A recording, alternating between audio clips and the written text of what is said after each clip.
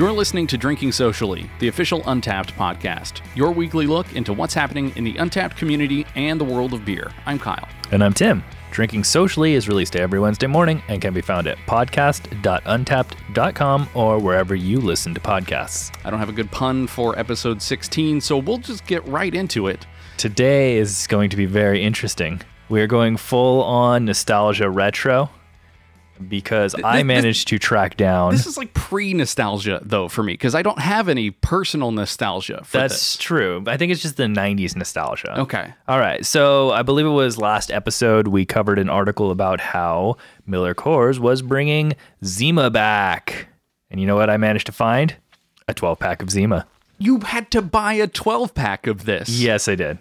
So I assume... I've got 4 if anybody out there wants them. Doing trades. What's my trade value on a Zima? You know, I'm not sure. I'm not sure what it would be, but they're doing this probably limited run, Oh, right? very, yes. Just the summer here of 2018. I believe so. Okay. Do we know anything else about either what prompted them to do this? Is it just purely the nostalgia factor, or is there some sort of like... You know, like kind of the summer thing where they'll rename the beer to America or anything like that. This is purely based off of the fact that if you look around, the 90s are becoming cool again.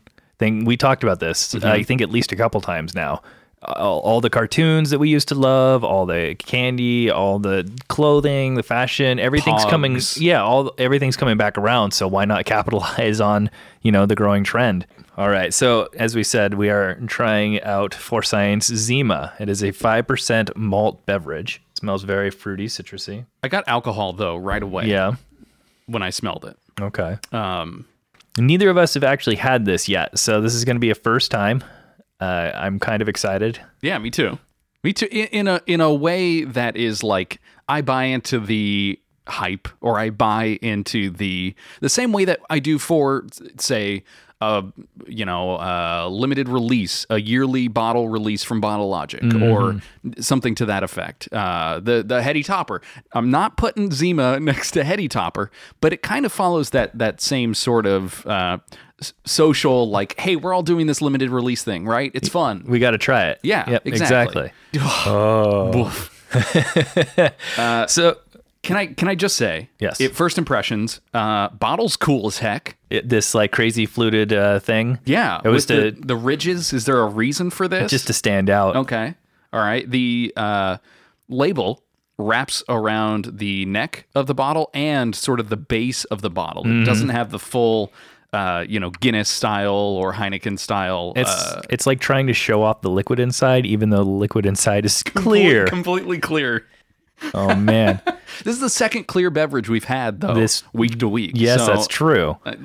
Go 3 for 3 maybe next week. All right, so let's try it, and then I'll get into a little bit. I mean, it's citrus. It's Sierra Mist Adult edition. Basically, it's sweet. It's lemon lime. It's definitely very sugary sweet. I don't get any booziness off of it at all. Not even a little bit. No. As someone years ago in college, I did partake in Mike's Hard Lemonade and Smirnoff Ice and those other sort of malt beverages. So I have a history of understanding these. And those were also the same way. Those were very sweet, very easy to just down 2 or 3 in the span of, not a long period of time. Now, I see how this would come out during summer, but I don't know what this aftertaste is, but it's almost like minty winter fresh, like I just brushed my teeth. Interesting fact. Okay. Zima means winter in Slavic. Ah, all right. So it's maybe supposed to invoke like coolness, refreshing. Cold. Yeah. Okay. All right. So I get that. I totally get that. A little history here. The lemon lime drink was part of the clear craze, as they coined it, of the 90s when Crystal Pepsi and Tab Clear came out. We all remember how well those did. And then back in 2008, Miller Coors announced that it had discontinued Zima in the U.S. Though oddly enough, even though it was discontinued here, it never left store shelves in Japan. Did you see it when you were there? No, not that I remember. No? Apparently it's still being produced and sold there on a regular basis since it first came out. Interesting. In glass bottles still like that? Ah, okay. Easy pop tops. Yeah. All right. So in 2017, it was announced that Zima would come back for a limited run beginning July 4th. So again, the summer months. They did the same thing, very limited release. And I guess since nostalgia's hitting hard this year, they decided to go back again. Do you have? Okay, so we've tried Zima here, and it's enjoyable. I'm enjoying this. It's kind of warmed up a bit in my stomach because of the disconnect. Again, talking about last week, the psychological disconnect of tastes like a soda kind of burns in your stomach because it's got something. Yes, and I will say that once these sort of like malt beverages warm up, unlike certain beers, they become pretty terrible in my opinion. Got it. It's something that you want ice cold. Have you had any other like 90s nostalgia treats or beverages recently, or do you have a particular memory about a 90s beverage specifically? It doesn't have to be beer, obviously. I wasn't 21 anywhere near the 1990s. So do you have one that sort of conjures up very specific memories of that era? I can put past a couple of names for you here if that would help. Squeeze It. That was the first one that actually I was just about to say. The Squeeze It's, the big plastic bottles with the little twist off top. Mm-hmm. Yes, I remember those. Those were like a very special thing. Okay. All right. They were a little on like the pricier side of our budget, so getting one of those was kind of cool. Yeah, it was in the Capri Sun era as well. Yes, where Capri Sun. Way cheaper. That's been around for forever still. Yeah. Those were our go-to. Did you ever try things like Surge or Jolt?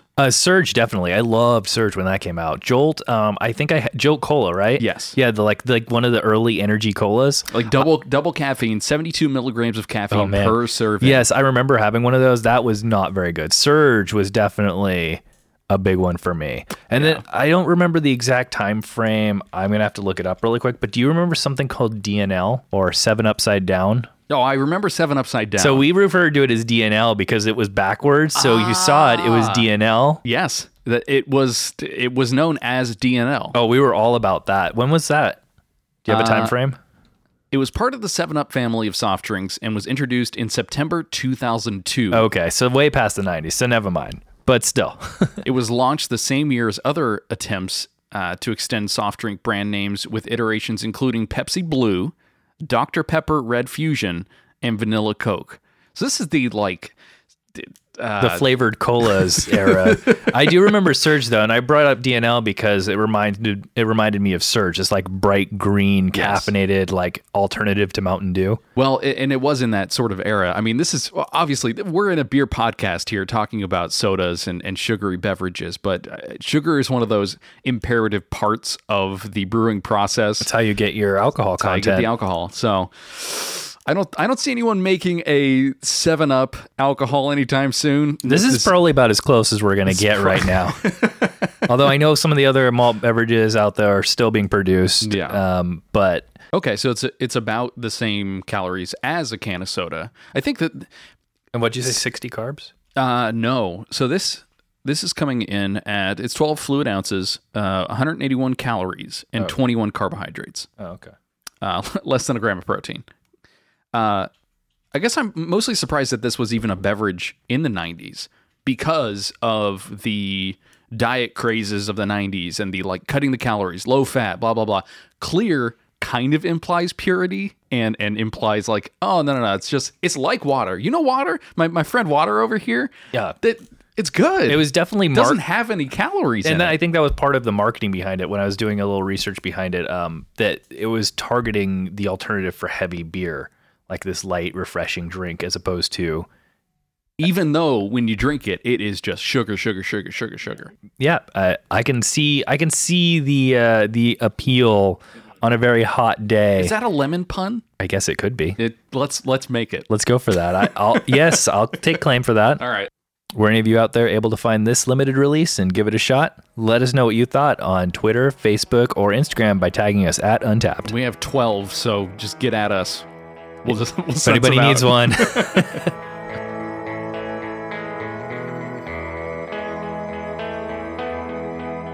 Now we're going to take a look at our next batch of core badges. I know many of you out there have been waiting for our next set.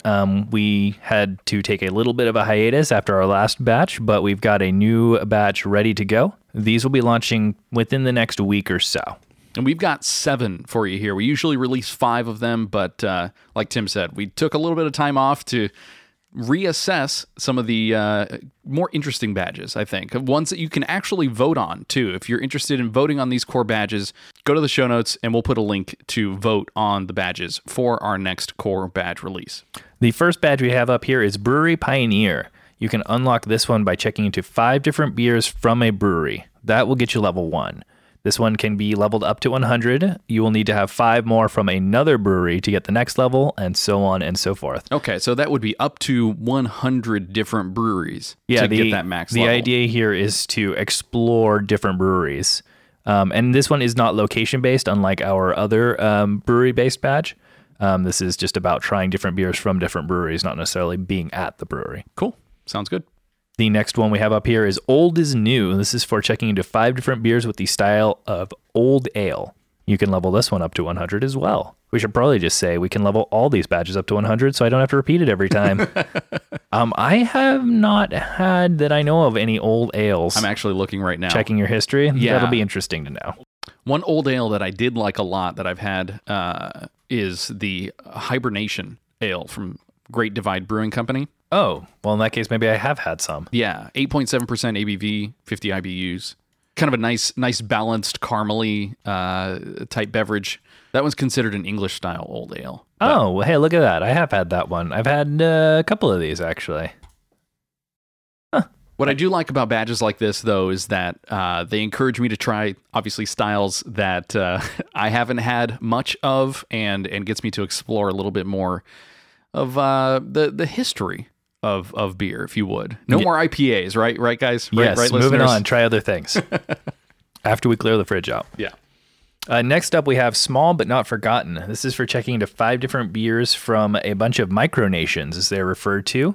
Small European countries, including Andorra, Channel Islands, Faroe Islands, Gibraltar, Greenland, the Isle of Man, Liechtenstein, Malta, Monaco, Cyprus, San Marino, or Luxembourg. I didn't know there were breweries in many of these places. Yeah. I'm sure there are. I'm sure they're also pretty small. So good luck finding those. Are they microbreweries?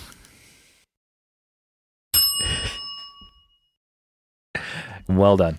Next up, we have Smooth as Silk. This is just like your jokes. Yes, exactly.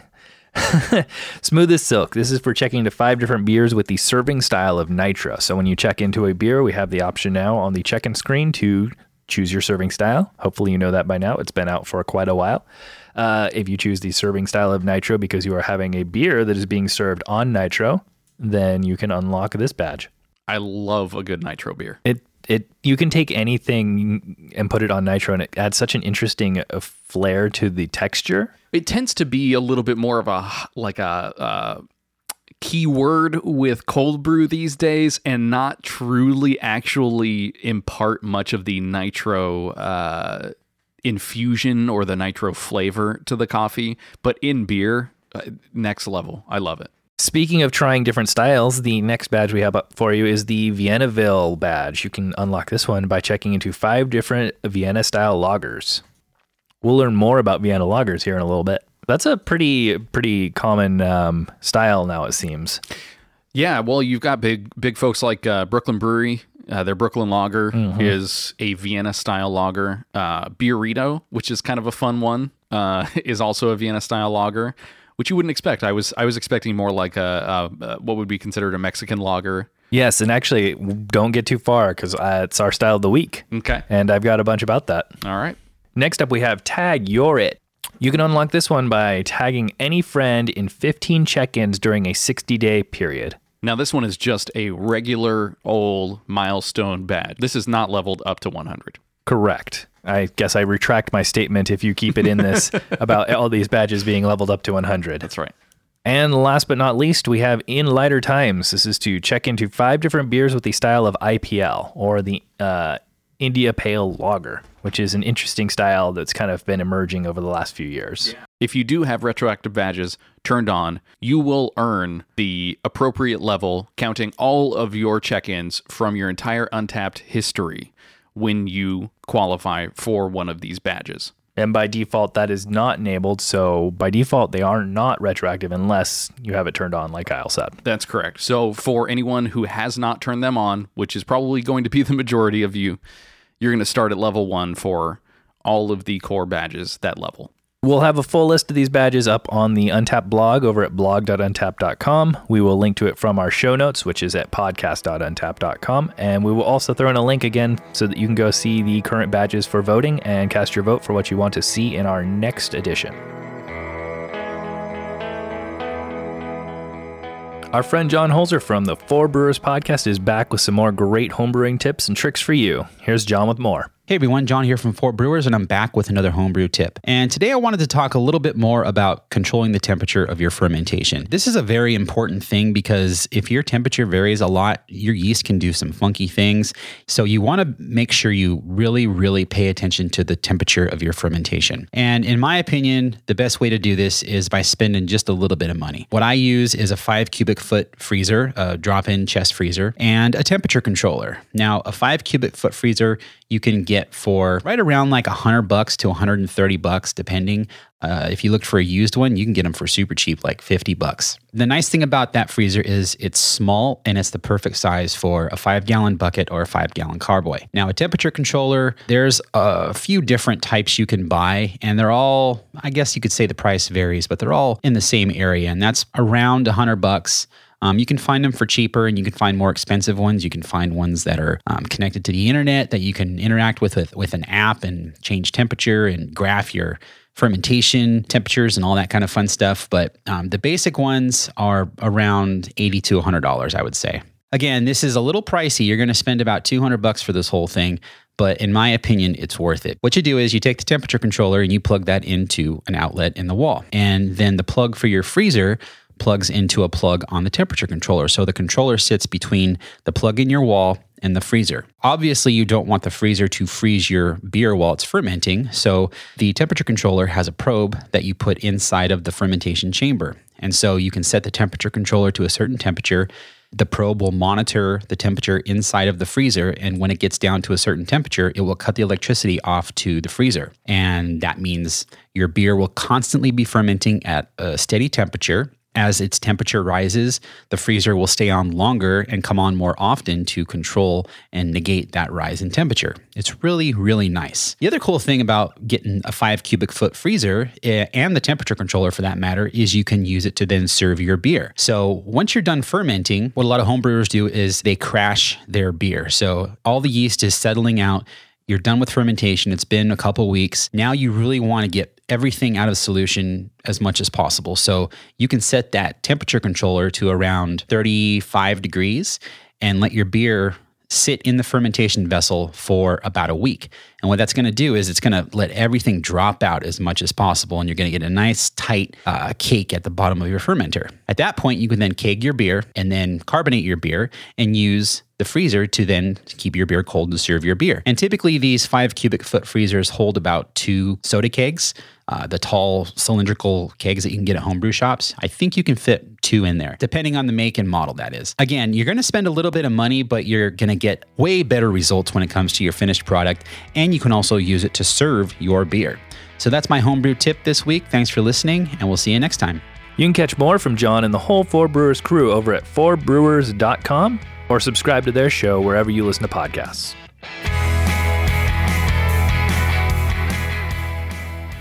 Want to show off your love of Untapped? Check out our online store and pick up Untapped branded glassware, shirts, sweatshirts, hats, and more. Go to store.untapped.com and enter the coupon code PODCAST at checkout to get 20% off all orders. That's store.untapped.com, coupon code PODCAST to get 20% off.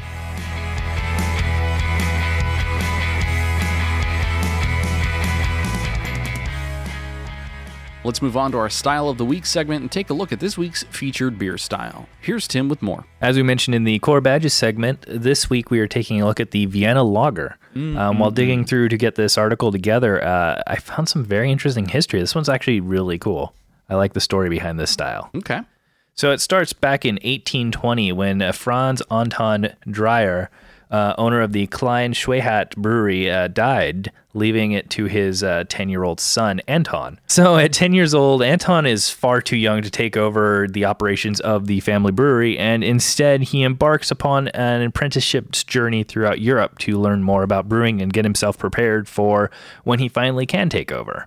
During the time of his journey in the 1830s, a new method of kilning had come into use in Europe, which allowed breweries to use hot air to dry their malts instead of over direct fire.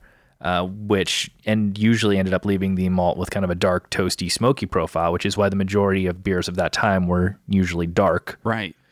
This new method of kilning imparted a lighter color and a more delicate flavor profile. Well, and I think during that whole time period, there was a fascination, if you would, with steam and hot air and how the different ways that you could leverage that for mechanical processes, probably even things like cooling or heating or the food industry especially. A lot of the technological advances that came about in that time frame definitely made their way into the beer and brewing industry. Yeah. This obviously being one of those examples. So while visiting England, Dreyer learned of this new technology. He studied it and ended up taking it back home and then takes his place as the head brewer in 1836. Using this newly learned air kilning method, he ends up creating an amber malt that is just slightly caramelized instead of being kind of that smoky, dark, what you'd expect if you were to just put something, in a flame. Sure. Well, I mean, we were just walking along the 3rd Street Promenade here in Santa Monica, and the smell of barbecue, as soon as we got out into that area, was so intense. And I'm kind of thinking maybe it was something to that effect, where you've got sort of the low and slow method producing a lot of this really caramelized flavor rather than the burnt, really roasty flavors of malts previously. Well, nice low and slow. Direct versus indirect heat also having a part to it. Right, exactly. So this new malt that he created, he ended up calling the Vienna malt. Believe it or not. Was there a reason for that other than the fact that it was in Vienna? Yes. No. I think that pretty much covered it right there. No sausages then? No, just the malt right now. Just the malt. Okay. Are we going to learn about the history of the Vienna sausage after this? That would be lovely. The canned... I'll let you cover that one. You're the foodie. So this Vienna malt is combined with lager yeast, which ended up brewing up a reddish copper lager that had a delicate and kind of slightly bready malt profile, as you can imagine. And then this new beer, it was released to the public in 1841, and it was called the Lager Vienna type, or Vienna-style lager. This new style actually predated the Bohemian Pilsner by a year, making it arguably the first pale lager in the world. There you go. Huh. And we have learned in the past about the interesting transition from around this time frame from the darker beers to the lighter, more pale beers. This is when brown beer kind of shifted and pale ales became more popular. Plus the ability to cool things down in a way to create that style. It just sounded like all of these brewers were bound to kind of do this around the same time anyway, especially if Dreyer is borrowing this method from England from a visit and kind of bringing it back and utilizing those same techniques on a style that he's inventing. Yes, and again, the whole idea of a style starting somewhere and ending up different in another region.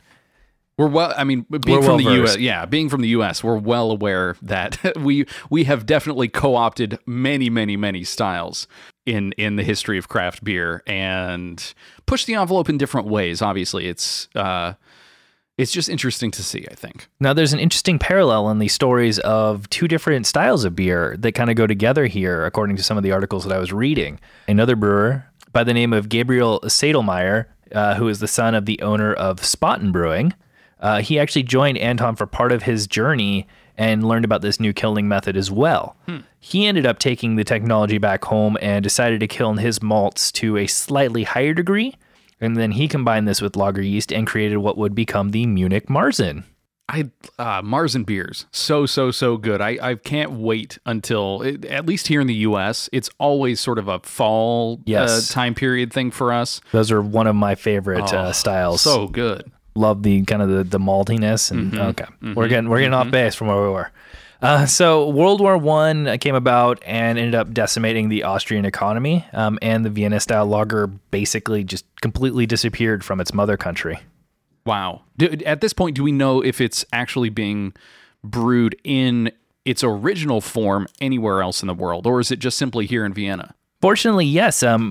Prior to World War I, early Austrian brewers had actually already set the style in motion on a completely different continent, setting up operations in Mexico, believe it or not. Not where I would have expected, honestly. Yeah, you're right. Not at all where I would have expected. Other iterations of the Vienna-style lager have gained popularity in America, but it was mainly kept alive in Mexico.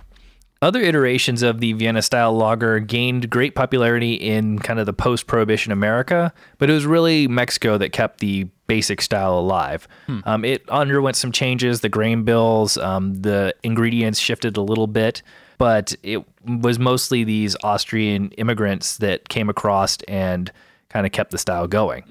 In 1926, Cerveceria Modelo opened in Mexico City, and it was soon producing its own kind of adjunct-laden example of the style, which was Negro Modelo, which is obviously still very popular today. Absolutely. And as we know with most styles, the Vienna-style lager has found a new popularity here with American craft brewers.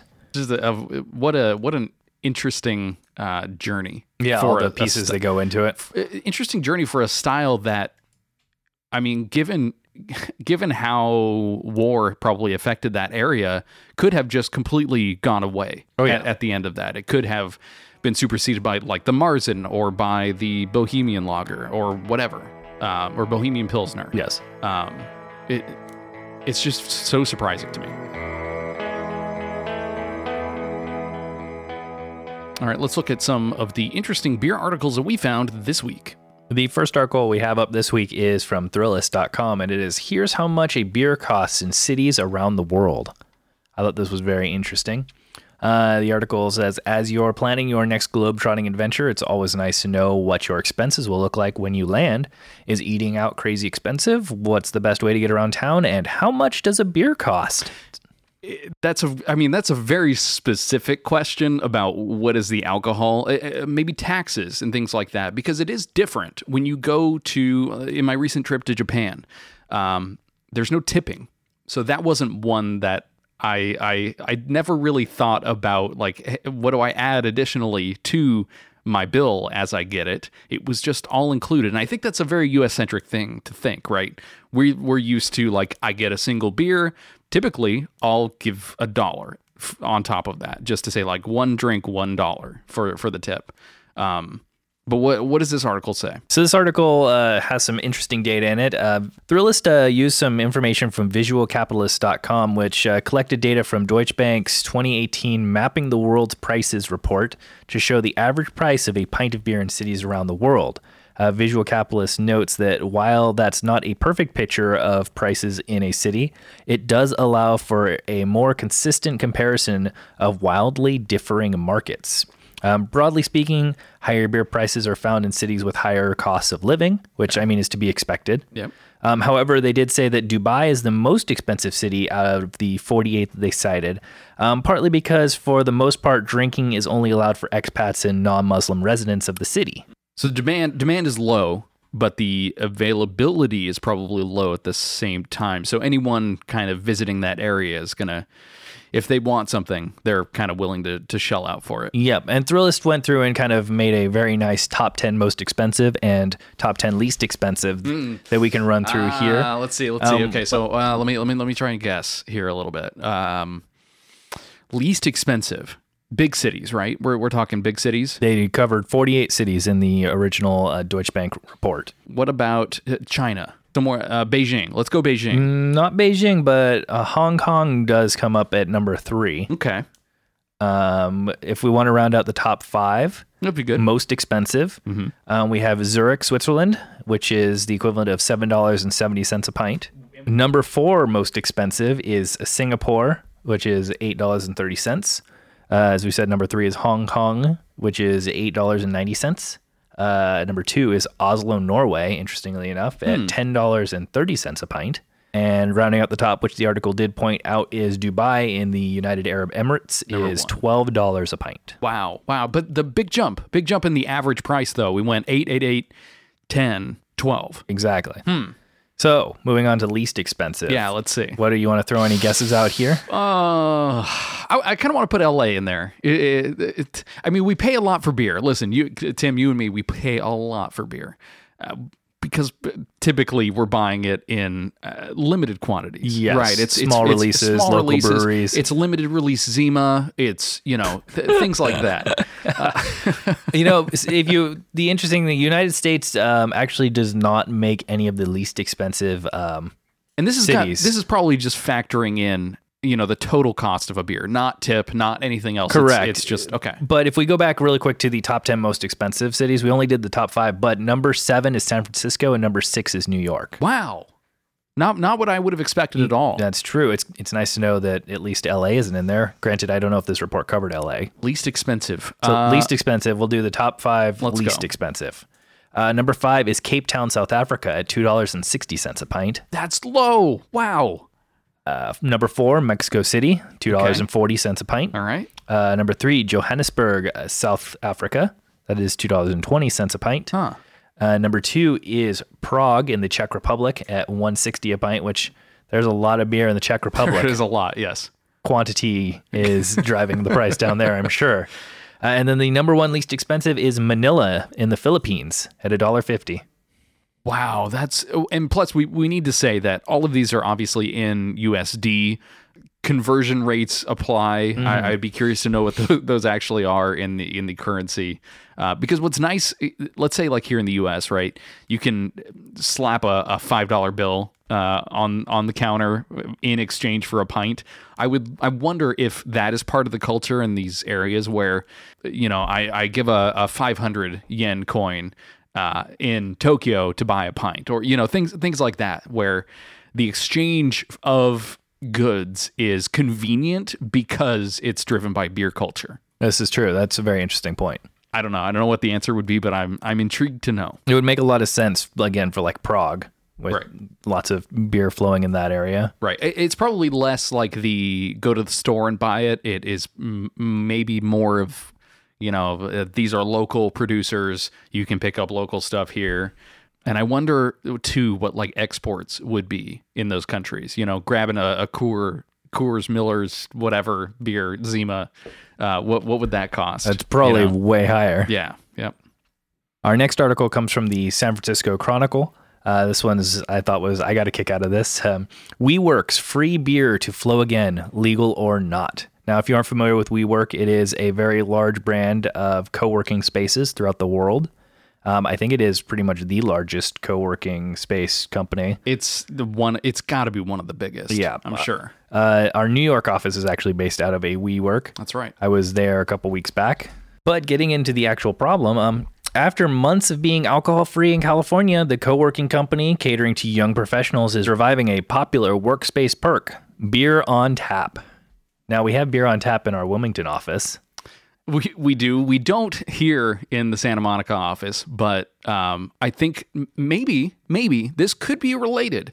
But breaking news here on the podcast. I know we try to stay timely as much as possible, but WeWork is in talks with SoftBank to double its valuation to as much as $40 billion. So to say that WeWork is the biggest, it is soon to be, with SoftBank's help, soon to be probably the biggest co-working company. That there. is nuts. Yep. Heading back into the article, it says that in December, to the dismay of many of its tenants, WeWork suddenly pulled the free alcohol from its California offices. According to documents obtained by the Chronicle, that decision came after the New York company received at least 7 letters from California's Department of Alcohol Beverage Control, which said serving alcohol to tenants without a liquor license was a criminal misdemeanor. Misdemeanor. He's he was the PE teacher in high school. Just bad dude. Too mean, I think. I don't even have a retort to that. I was trying to think of something. I'm just not as fast. Yeah, that was my problem in PE too. I was always picked last. It was slow. yeah. So in February, the department told WeWork in an email that it was likely to need a liquor license to continue serving alcohol to its members, but investigating the matter was not a regulatory priority. The company interpreted that email as a signal to refill the kegs without going through the hassle or expense of getting a liquor license. So basically, the alcohol board said, we're not really a priority to investigate this matter. And WeWork said, shrug, okay, we're just going to do it anyway. And now the problem is, I guess, that anyone can go into the WeWork offices. It actually, so basically in California, companies don't need a liquor license if they serve free alcohol to their employees. But because WeWork is a co-working space that has mostly paying customers, which are the tenants, they're not considered employees. Thus, they're not covered by the company's liability or licenses to serve alcohol. So this is basically saying, like, you couldn't put in California, you couldn't put a tap just anywhere to let anyone have free reign on it. But it seems like it's not necessarily a priority for the WeWork debacle here. Yeah. And for those tenants here in California, this is good news for you to start enjoying your Friday afternoon, or I guess anytime. I mean, this free is pints. Obviously, this is really, really specific just to California law. Yes. There are probably other laws governing different states in the U.S. and more specifically across the world, since WeWork, again, is a huge company. And now with this new round of SoftBank investment, they did get some investment late last year from SoftBank, but this next investment, I mean, it's probably paying off in such a way that they're like, we got to get in this game, free beer or not. This is an interesting proposition for them. I don't know. I don't know enough about the co-working spaces and what amenities are there to properly say if this is something I would even care that much about. Because let's say, okay, from our perspective, at this right? point, you just BYOB. Exactly. But, do I trust WeWork to choose a proper keg, or do I mean, San Francisco, right? Got to be a great place for beer when it comes to, you go down the street, go to Almanac and pick up a keg from Almanac and plug that into your WeWork campus. It's got to be primo. It's just, I don't know if I trust WeWork. I want to go to a WeWork office. I've never been to one. I didn't go to the one in New York, but we've got one here in Santa Monica. Oh, there's quite a few. Yeah, they're all over the place. Like they're two literally all over the place. It's a lot. It's a lot. Another article we have here for you is from the Courier Journal. This says Kentucky brewers have the edge on the bourbon barrel aged beer craze. So in warehouses across Kentucky, more than 6.6 million bourbon-filled barrels await their perfect age. So it's a waiting game with a lot of this stuff aging and just waiting for them to be perfect. And around the world, a horde of craft brewers are waiting, itching to get their hands on these bourbon-soaked barrels. Brewers obviously need these barrels if they want to keep up with the growing demand for bourbon barrel-aged beers, which is a style that was once considered a specialty and is now kind of almost become a requirement when opening a brewery anywhere in America. Well, or even like special releases. I know bourbon barrel or any sort of oak-aged or barrel-aged beers, they'll usually end up as like, hey, this is the next hot thing from us. It's limited release because we only had a couple of barrels. We could get our hands on one barrel. Yes. Yeah, exactly. Bring your cup. I mean, that's pretty much it for some breweries, because there are, not that many out there. And interesting fact here, though, is that in the past 3 years alone, the Brewers Association reports that sales of barrel-aged beers have increased 20%. So that desire... So has the price. So, yeah, well, the price, yes, and the desire for those barrels, which are obviously already hard to come by, the demand for that has increased as well. Yeah. While the demand for these barrels could pose a problem for a brewer, say, in Wyoming, brewers in Kentucky have formed relationships with distillers that are angling them toward the front of the barrel-aged craze. You can imagine, if you're there, you're local, you make friends with those local distilleries, and you get your hands on it. Well, and you more than likely, the distillers don't want to be shipping these off to, the other side of the country. If they can, load them up in the back of a truck, drive it down the street, and give it to a local brewer, they're going to choose that over taking the time to ship it elsewhere, This is true. damaging it, any sort of thing like that. The article does go on to say, need proof?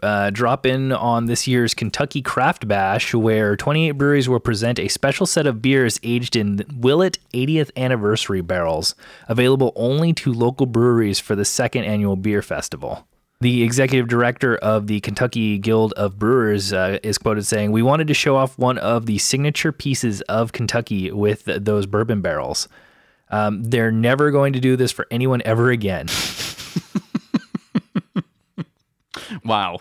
I mean, those are some barrels that have been Exclusive. sitting and waiting, and you're getting exclusive connections to this. Wow. Typically, brewers are going to fill the barrels with stouts and porters or heavier beers that kind of complement the bourbon flavors, which I think, that's your standard. That's what you see. But people have been starting to kind of go off of that, especially here with this article that focuses a bit around the Kentucky Craft Bash. Their brewers are not aiming for the typical. Daryl Harrison, a partner at Country Boy Brewing in Lexington, said Kentucky breweries are known for pushing the envelope, and they'll do so at the festival by introducing barrel-aged IPAs, golden ales, barley wines, and even sours. I mean, some of those are pretty standard. Yeah, Barrel-aged sour, barrel-aged barley wine. Yep. That's pretty typical. But, barrel-aged IPAs, golden ales, that could be very interesting.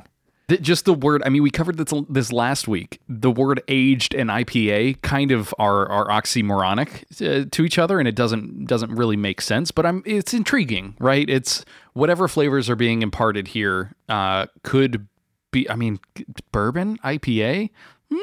I'd be down to try that. Yeah. I know. So, okay, speaking of maybe outside of the bourbon barrel craze as it is here in Kentucky, do you have a favorite sort of flavor that the barrel aging process imparts, or a type of barrel, Cabernet, anything particular about barrel aged beers that you like a lot? I specifically like the darker beers that get kind of the sweet, boozy notes. Probably bourbon barrels. Yeah, more of like the bourbon barrel aged stuff. That tends to fall more in my wheelhouse. If I go like the liquor route, it's more in the whiskey and bourbon area for me. Okay. Not so much with the wine, but I have had some wild sours aged in red wine barrels, I believe, and that's been very interesting and delicious as well. The tannins and the like oak, like really oak forward, I think are the ones I find pretty interesting. Yeah.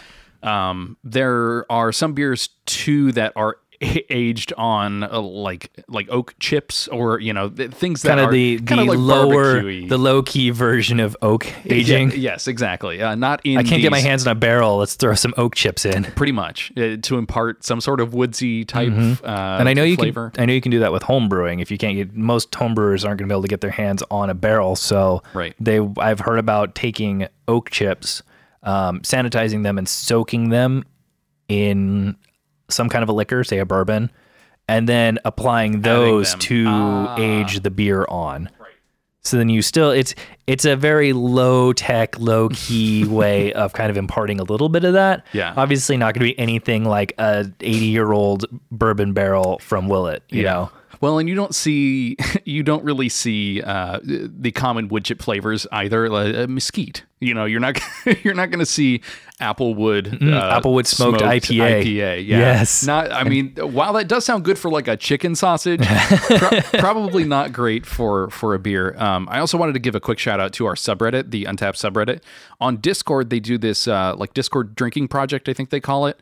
And what they're doing is this month or this quarter, they're doing barrel-aged beers. Each of the folks partaking in this are posting their check-ins through a cool little Untapped bot that they've got in there, and tracking the different barrel-aged beers and sharing it in that community. So I just wanted to give a quick shout-out to those guys who have worked pretty hard to put that together and organize it. And you can get more info, I take it, over at the subreddit for Untapped. Yes. Where is that at? Oh boy, this is a quiz. Reddit.com/r/untapped. Perfect. Boom. Head over there if you want to learn more, and feel free to join the community there. We tend to pop in and check in on it. Granted, it is not official, but we're there watching, hanging out, talking. Yeah, it's a good place for It's a beer. good group of It's Untapped people. Another place, if you love the Untapped podcast here, Drinking Socially, It's another one of those types of places. All right, the last article we have today comes from usatoday.com. The latest beers are inspired by booze. This kind of falls in line with our barrel age discussion a minute ago. This kind of falls in line with the beer of the day as well. That's true. The malt beverage. Malt liquor, yeah. If there's one set of rules we never fail to break, it's beer before liquor and wine before beer. But today's brewers aren't afraid to overlap. And we're lapping it up. Oh, boy. All right, USA Today. They're getting punnier than we are. Yeah, but... A beer that tastes like a Manhattan cocktail or smacks of Sauvignon Blanc? That's just what we were talking about. Yes, exactly. Both might seem like mad scientist-style brewing, but neither is exactly a crazy new idea. For decades, stateside brewers have increasingly dabbled in sour beer and wild fermentation, tinkering with non-traditional yeasts, bacteria, and rule-breaking media. Like money. Money and pizza. Although that wasn't in the U.S., but still. Crazy things going in that brewing kettle. Yeah. In the 90s, Chicago's Goose Island Beer Company introduced bourbon barrel-aged beers, while Sonoma County's Russian River Brewing Company aged beer in anything from Chardonnay to Cabernet Sauvignon barrels. Delightfully oddball Dogfish Head Brewery injected white muscat grapes straight into the recipe. It's good. There's Modern Times beer that does that as well. I've had one of those. I've had wine barrel aged, bourbon barrel aged. It's all very interesting, and it's a great crossover. I'm glad to see a lot of this kind of coming together. Jason Cyan of Hudson Valley Brewing says, much of what we do is inspired by the way in which classic cocktails are built, balancing the strength of the base beer with the acidity and sweetness while providing accent and variation through the use of fruits and botanicals. Now, the interesting thing is that beers like this aren't just for beer nerds, but for wine enthusiasts, whiskey aficionados, and amateurs of all kinds, because you're kind of mixing and mashing up those different flavors and just really crossing over and bringing the whole beverage industry together. Hudson Valley is a really interesting one, too. Have you seen beers from Hudson Valley? I have not. They seem to be known mostly for their sours. They make some farmhouse IPAs. They make sour beers that are kind of hopped with things like Citra and Simcoe in the Whirlpool, they say. That's seems to be their most popular beer here. But what I wanted to touch on most briefly is their can design is stellar. Their logo and branding and can design is so cool. I'm always a big fan of excellent labels. That's probably where I know them the most. Another quote in this article from Phil Markowski, master brewer of Connecticut's Two Roads Brewing, another brewery we've discussed in the past. He says that the American craft brewing scene is constantly striving to create new and unique beers and to blur lines between beer and other beverages, which again, I feel like we've seen a growing trend in that. Yeah, well, you were discussing, or you were talking about your preferences for hard alcohol or mixed drinks, and where you kind of lean towards that stuff. Is there a particular beer that you've had that reminds you a lot of that? Things like let's say a Manhattan, right? There's an orange twist, I think, in a Manhattan. Is that correct, or is that an old fashioned? That would be the old fashioned. Okay, so in an old fashioned, there are these kind of distinct flavors. Yes, and I actually, when I was down in Louisiana, I stopped by Abita's tasting room, and they had an old fashioned pale ale on tap, and it was pretty tasty. I got a lot of the orangey, sweet, boozy thing from it. Huh. It was really good. And that was the one that stood out when I saw this article come up, because that was one of the few that I had that was like a beer trying to take on the essence of a cocktail. Right. As opposed to just like bourbon barrel aging and like soaking up the flavors. It was actually trying to get the essence of something. Huh. I've had the Muscat grape stuff from Dogfish Head before. That was really interesting. It adds an interesting like dryness to it. That grapey like kind of tang to it. It was really good. But I would definitely say that's the first one that popped into my head that I remember. Now it's time to answer some of your questions. Is there anything you've wanted to know about Untappd or beer in general? Send over your questions using the hashtag AskUntappd on Twitter, Facebook, or Instagram. This week's question comes to us from Al on Twitter, and he asks, can Untappd let me know what beers are on my wish list when I search for it? Well, Al, it will soon. Yes, that's right. We don't really talk about features that we are going to introduce into the app before we do it, but this is kind of one of those that we have seen your requests. We've had questions like this before, And for folks who do really like the wish list, this seemed like a really great addition. It definitely does, because now you kind of know. In our next release of the app, which the release date is TBD right now, we will actually be including a small little icon on the search results screen in the bottom right of each beer row that will let you know if that beer exists on any of your lists, not just wish list, but any list that you have created. That's right. So if you've got a cellar list at home, it'll show up on there.